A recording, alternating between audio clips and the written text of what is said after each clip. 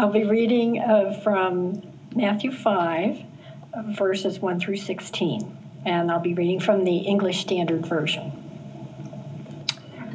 Seeing the crowds, he went up on the mountain, and when he sat down, his disciples came to him. And he opened his mouth and taught them, saying, "Blessed are the poor in spirit, for theirs is the kingdom of heaven. Blessed are those who mourn, for they shall be comforted.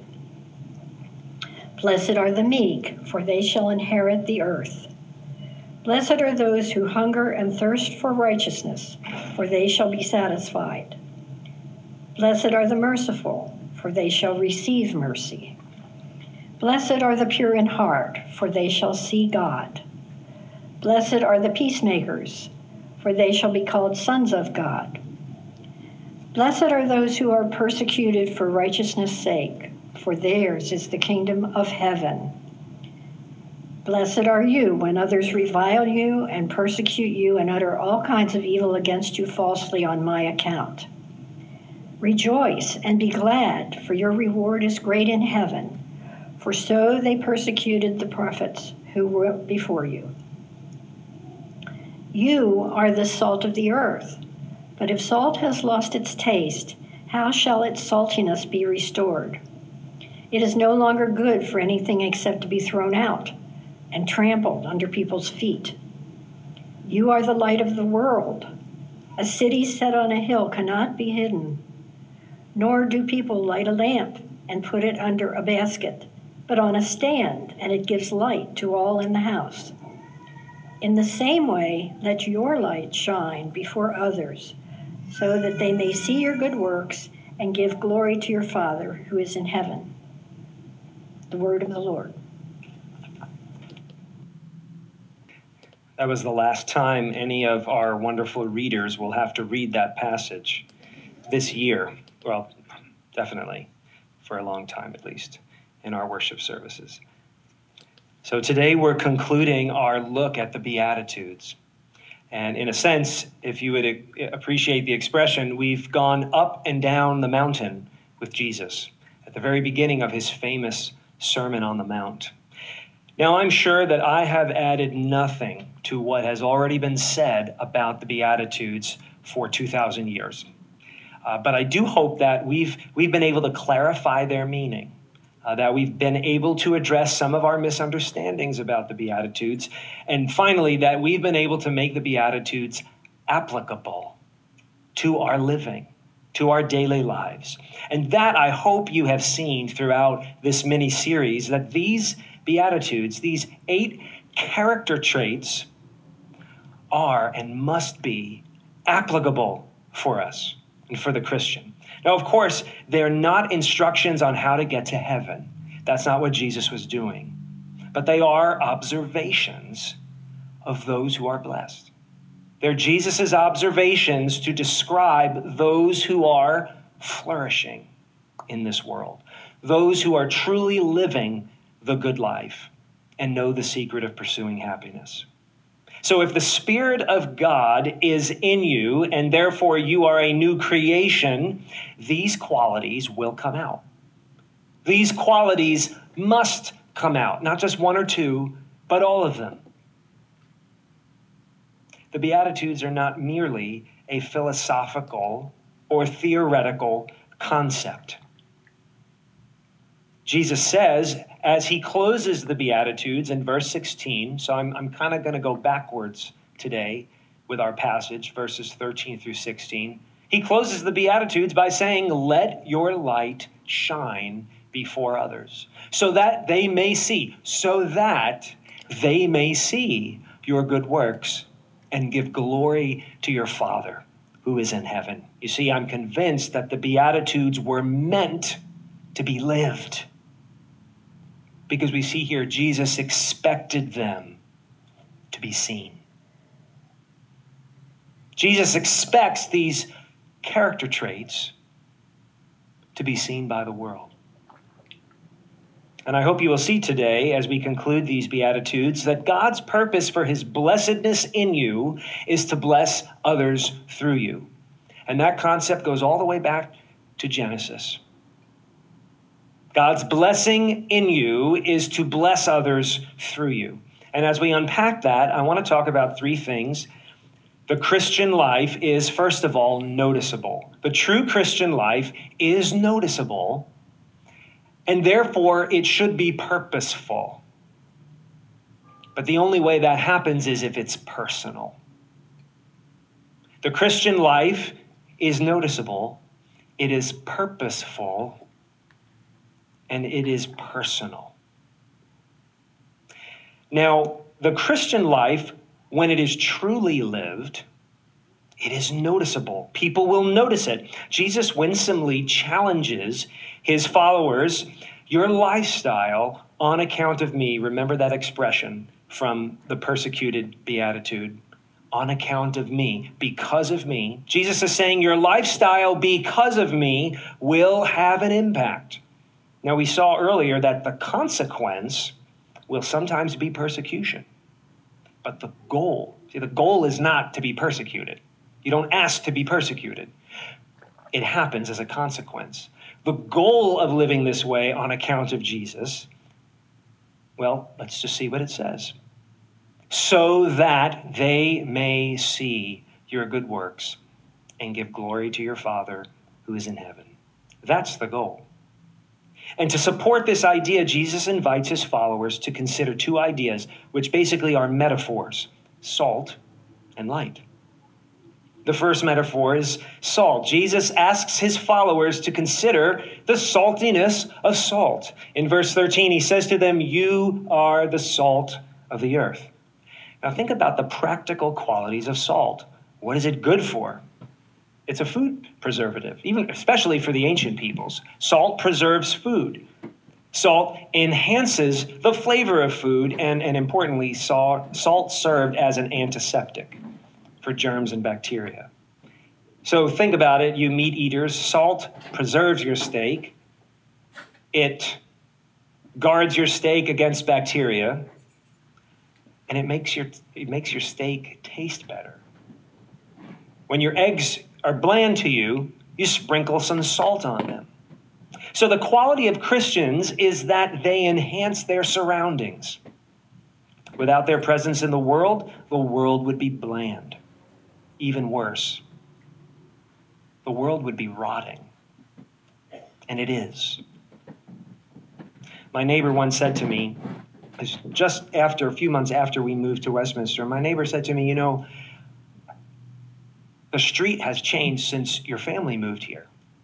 And what he meant was our kids, we moved in and our kids started playing outside because that's what they were used to. They just play outside.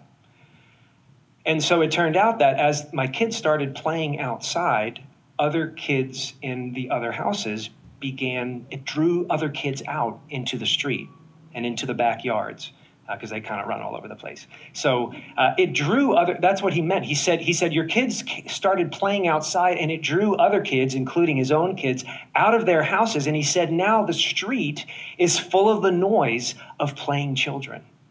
And that was a beautiful thing to him. In a similar way, Jesus is saying, my followers will positively impact their surroundings. Now, when he says, but if salt has lost its taste, how shall its saltiness be restored? It's no longer good for anything. When he says that, he's not asking us in a literalistic sense to consider the chemical properties of sodium chloride. He wasn't a scientist, and he wasn't surrounded by modern scientists. That's not what he was doing there. But he's warning his listeners, if you don't live by your purpose, your impact is questionable. Consider your impact and whether you are not what you should be. And we know now that you do change salt's physical and chemical properties when you do what? When you dilute it in water, it changes. And that's basically Jesus' point. You no longer have salt. So Jesus is basically saying, live salty. Live salty. Actually, that's the phrase for Salt Life, the brand. That's the phrase for their bumper stickers and their products and their backpacks and their t-shirts. Live salty. So Jesus is saying to his followers, live salty. Now, the second metaphor is different. He encourages his followers to consider the attractiveness of light. He says, you are the light of the world. So you're the salt of the earth and you're the light of the world. And to talk about light, he offers two illustrations. He talks about a city on a hill and he talks about a lamp. Now, a city on a hill, just take, for instance, Nazareth, ancient and modern Nazareth, where Jesus grew up. A city that's placed on a hill topographically stands out against the flatness of the land around it, obviously. But for ancient travelers, a city exposed on a hill made it visible as they approached it in the wilderness. Therefore, your life is like a city that is set on a hill. It must be, by necessity, noticeable. But the second illustration I want to spend a little bit more time on, he talks about a lamp. And he basically says, by nature of its brightness, contrasted against the surrounding darkness, a light will be, of necessity, seen. And as it is seen, because everything else around it is dark, people are drawn to it. Even bugs are drawn to it. So by nature of blessedness, by nature of somebody's blessedness, salt, light, others will notice you. And others will be drawn to you. Not everybody. Some people will persecute you, but not everybody. Some people will notice and respond with worship and with life change. So God's blessedness in you is in a sense a way of saying to the world, here is a taste and here is a vision of God's coming kingdom. In a sense, these blessed ones that Jesus has been talking about all along, they live an invitation to the world to do what David many years before said, taste and see that the Lord is good. Blessed is the man who takes refuge in him. Now, who's going to taste and see God's goodness and finally give glory to him as their Father in heaven? Both those who are inside the believing community and those who are outside the believing community. People will do, because of what they see in you, people will do what they were created to do. They will glorify God and enjoy him forever. That's what it means to be salt and light. Now, when you discover that something's useful, for instance, a lamp or a flashlight, when you discover that it is useful, you now consider how to best use it. Now, in verse 15, he says, people don't light a lamp and put it under a basket, but on a stand, and it gives light to all in the house. Now, that seems like a common sense observation, but it has profound implications, which is why he used it. Because of a light's efficacy, there's the word, because a light is effective, because of a light's radiance, it's placed in the most accessible location possible, right? When you look at where lights are, they're typically in the center of the room on the ceiling. Or if you're camping, you put the light in the center of your tent. You don't take a lamp or a light or a flashlight and hide it in a cabinet or put it in a corner of a room as the only light. And you certainly don't leave it under your sleeping bag or your pillow. You strategically place a lamp where it can do the most good for the most number of people. So Christians must consider how to position ourselves strategically and effectively. The Christian life is noticeable, but the Christian life is purposeful. I would even say the Christian life is strategic. The Christian's task is to thoughtfully, prayerfully consider how each aspect of her life, of his life, flavors and projects. How does your life flavor the settings around you? How does your life project the light of God in you? That is our task as individuals. So my office, if you visited me during a work day, my office is on Main Street, and it's not only because it was affordable and available when I moved into it. It is affordable and available. It's strategic. I'm where I am because it's strategic. I have met people by proximity to my office that I have been able to pray for, that I have just met seemingly randomly, that have even come and visited this church. I have met people by proximity to my office, which happens to be right next to a recovery center.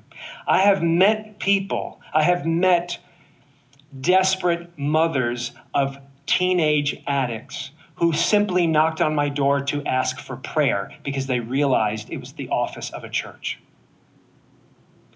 Because of proximity to where I work, my office, I have met, for instance, just recently, an immigrant sanitation worker for the city of Westminster. Somebody who is rarely seen, somebody who is probably never thanked, but keeps our parks safe for our children to play at. Somebody who walks around literally picking up heroin needles and used condoms so that our children can play safely on the playgrounds. And just to be able to say to somebody, thank you for what you do. We are grateful. Can I pray with you? And put your hand on their shoulder, and maybe the only time in a decade that that person has ever been prayed for, been prayed over. It's not just about affordability and availability, if you're asking me when you look at the budget line item. It is about strategy and purposefulness. So apply that to your life. How can you think purposefully and strategically about projecting your light, about flavoring the setting in which you live or work or play? Where you choose to rent a house or buy a house matters to Jesus.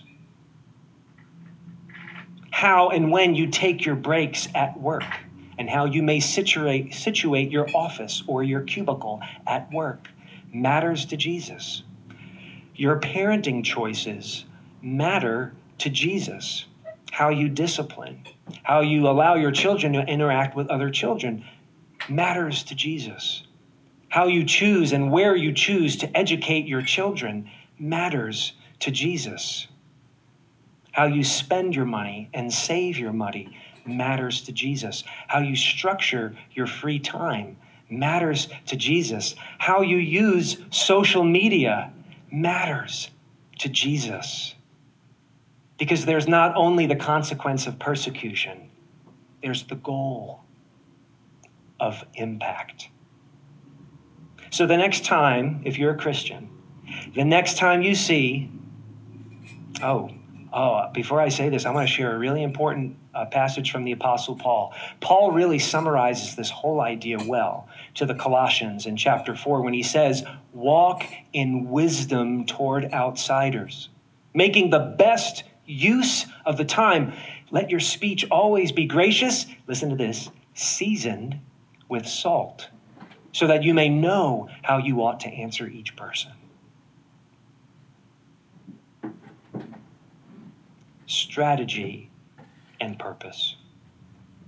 So the next time, if you're a Christian, the next time you see a Salt Life bumper sticker, and you will probably very, very soon, don't just think, man, I need a beach vacation.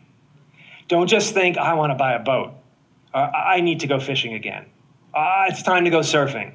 I'm not saying you can't do those things. But the next time you see a Salt Life bumper sticker, just think to yourself, Jesus wants my Christianity to be purposeful and strategic.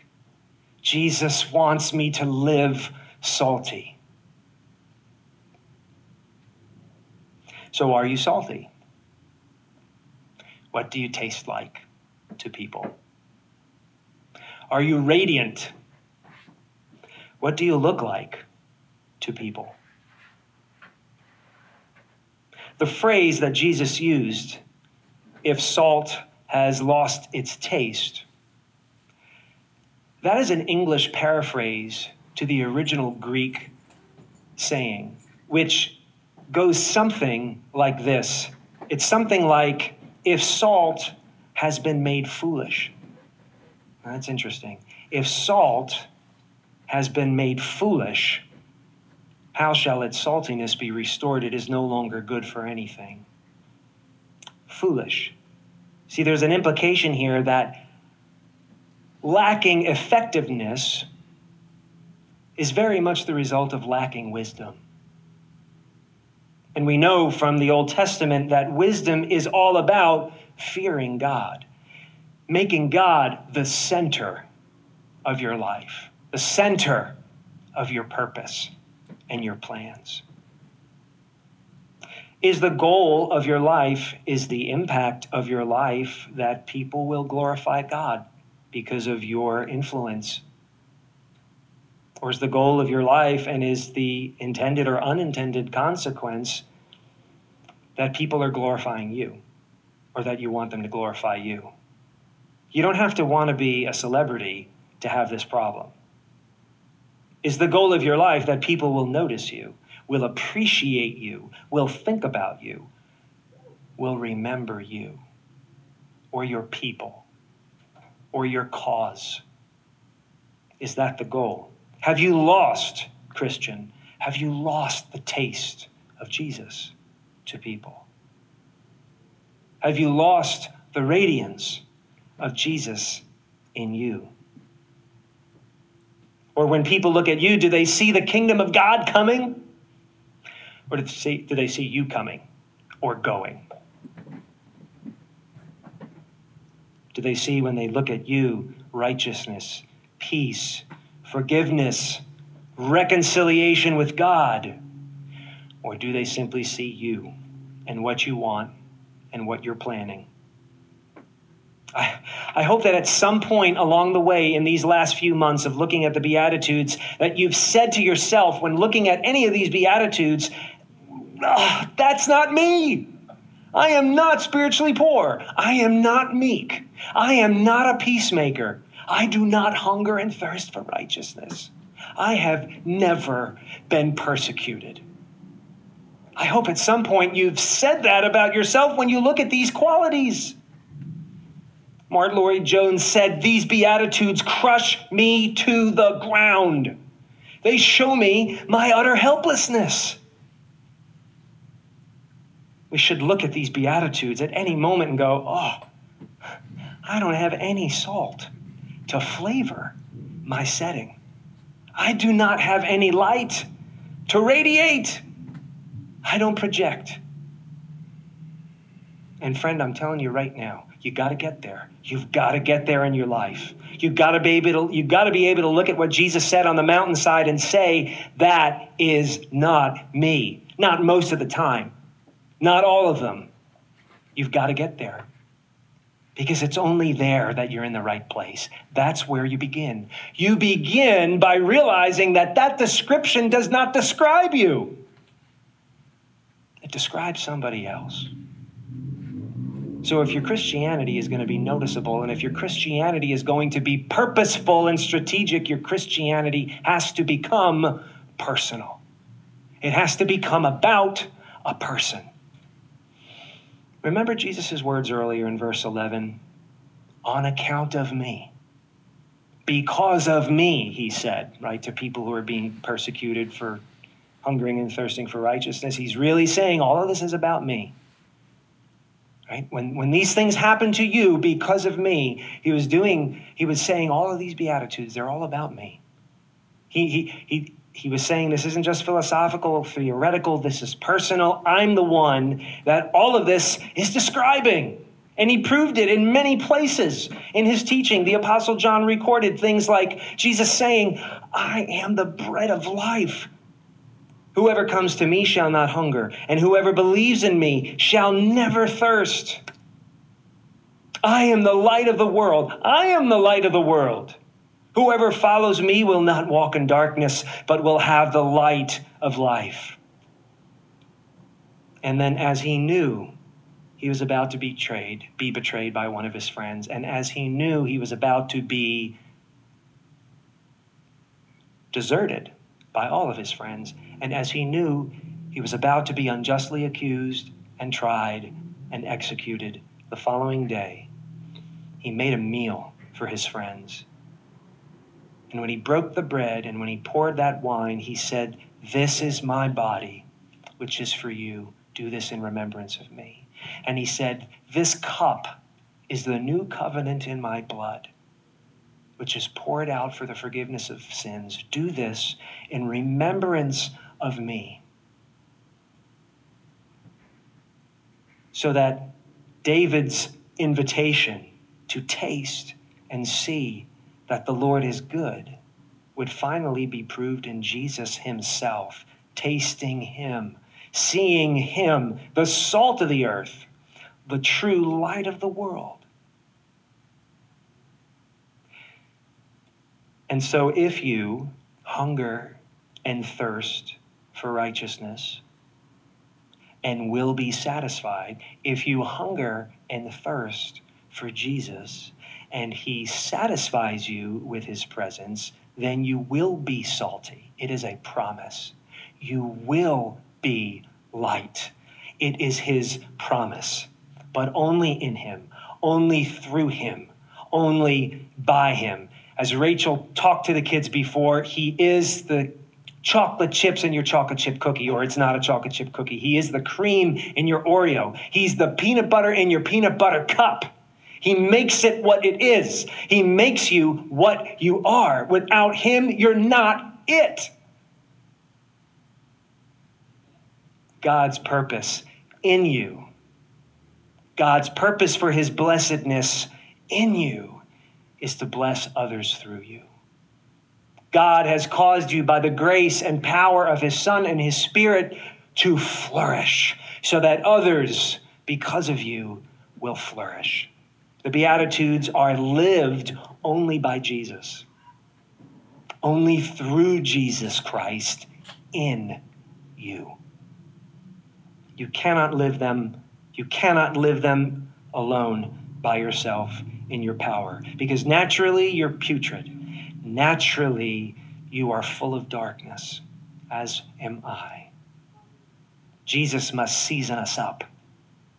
Jesus must shine through you so that what God promised, that ancient promise that he made to Abraham, who would be the father of all who are justified, all who have reconciliation with God because of faith, in you all the families of the earth shall be blessed. So flavor your setting. Are you a student? Do you work in an office building or on a bridge or on a highway or in a classroom? Do you work at home in a basement office? Do you work at home surrounded by little people who get up and down off of high chairs, who you change constantly, who make messes behind you wherever you walk, who find you when you're hiding in the bathroom? Where are you? Where are you? Season it up. Season it up by Christ in you. Light it up by Christ in you. A preacher once said, the way people see the glory of God is you light yourself on fire and they watch you burn. Don't do that literally or try it at home. But that's the reality. Jesus in you accomplishes the Beatitudes. And through him, you flavor your world. Through him, you light up your world. And let's pray now that we will be individually and as a faith community salt and light to Westminster and Carroll County. Our Father, we praise you for wisdom from the mountainside. We praise you for light and truth and meaning from the mountainside. We praise you for the words of our Lord Jesus Christ, who gave us a beautiful vision of the kingdom of God, who gave us a beautiful vision of what humanity was intended to be and what it will someday again become. Father, we desperately cling to you. We have no light in of ourselves. We have no saltiness in and of ourselves. If it were not for you, we would be putrid and dark and no help at all to anybody around us. But you have blessed us. You have caused us to flourish by the death and the life of your Son. And in Jesus, may we flourish. In Jesus, may we be tasty. In Jesus, may others want to taste and see that you are good. Oh, Lord Jesus, salt, flavor us up, season us up. Lord Jesus, light us up, that others may know that you are good. For your glory. Amen.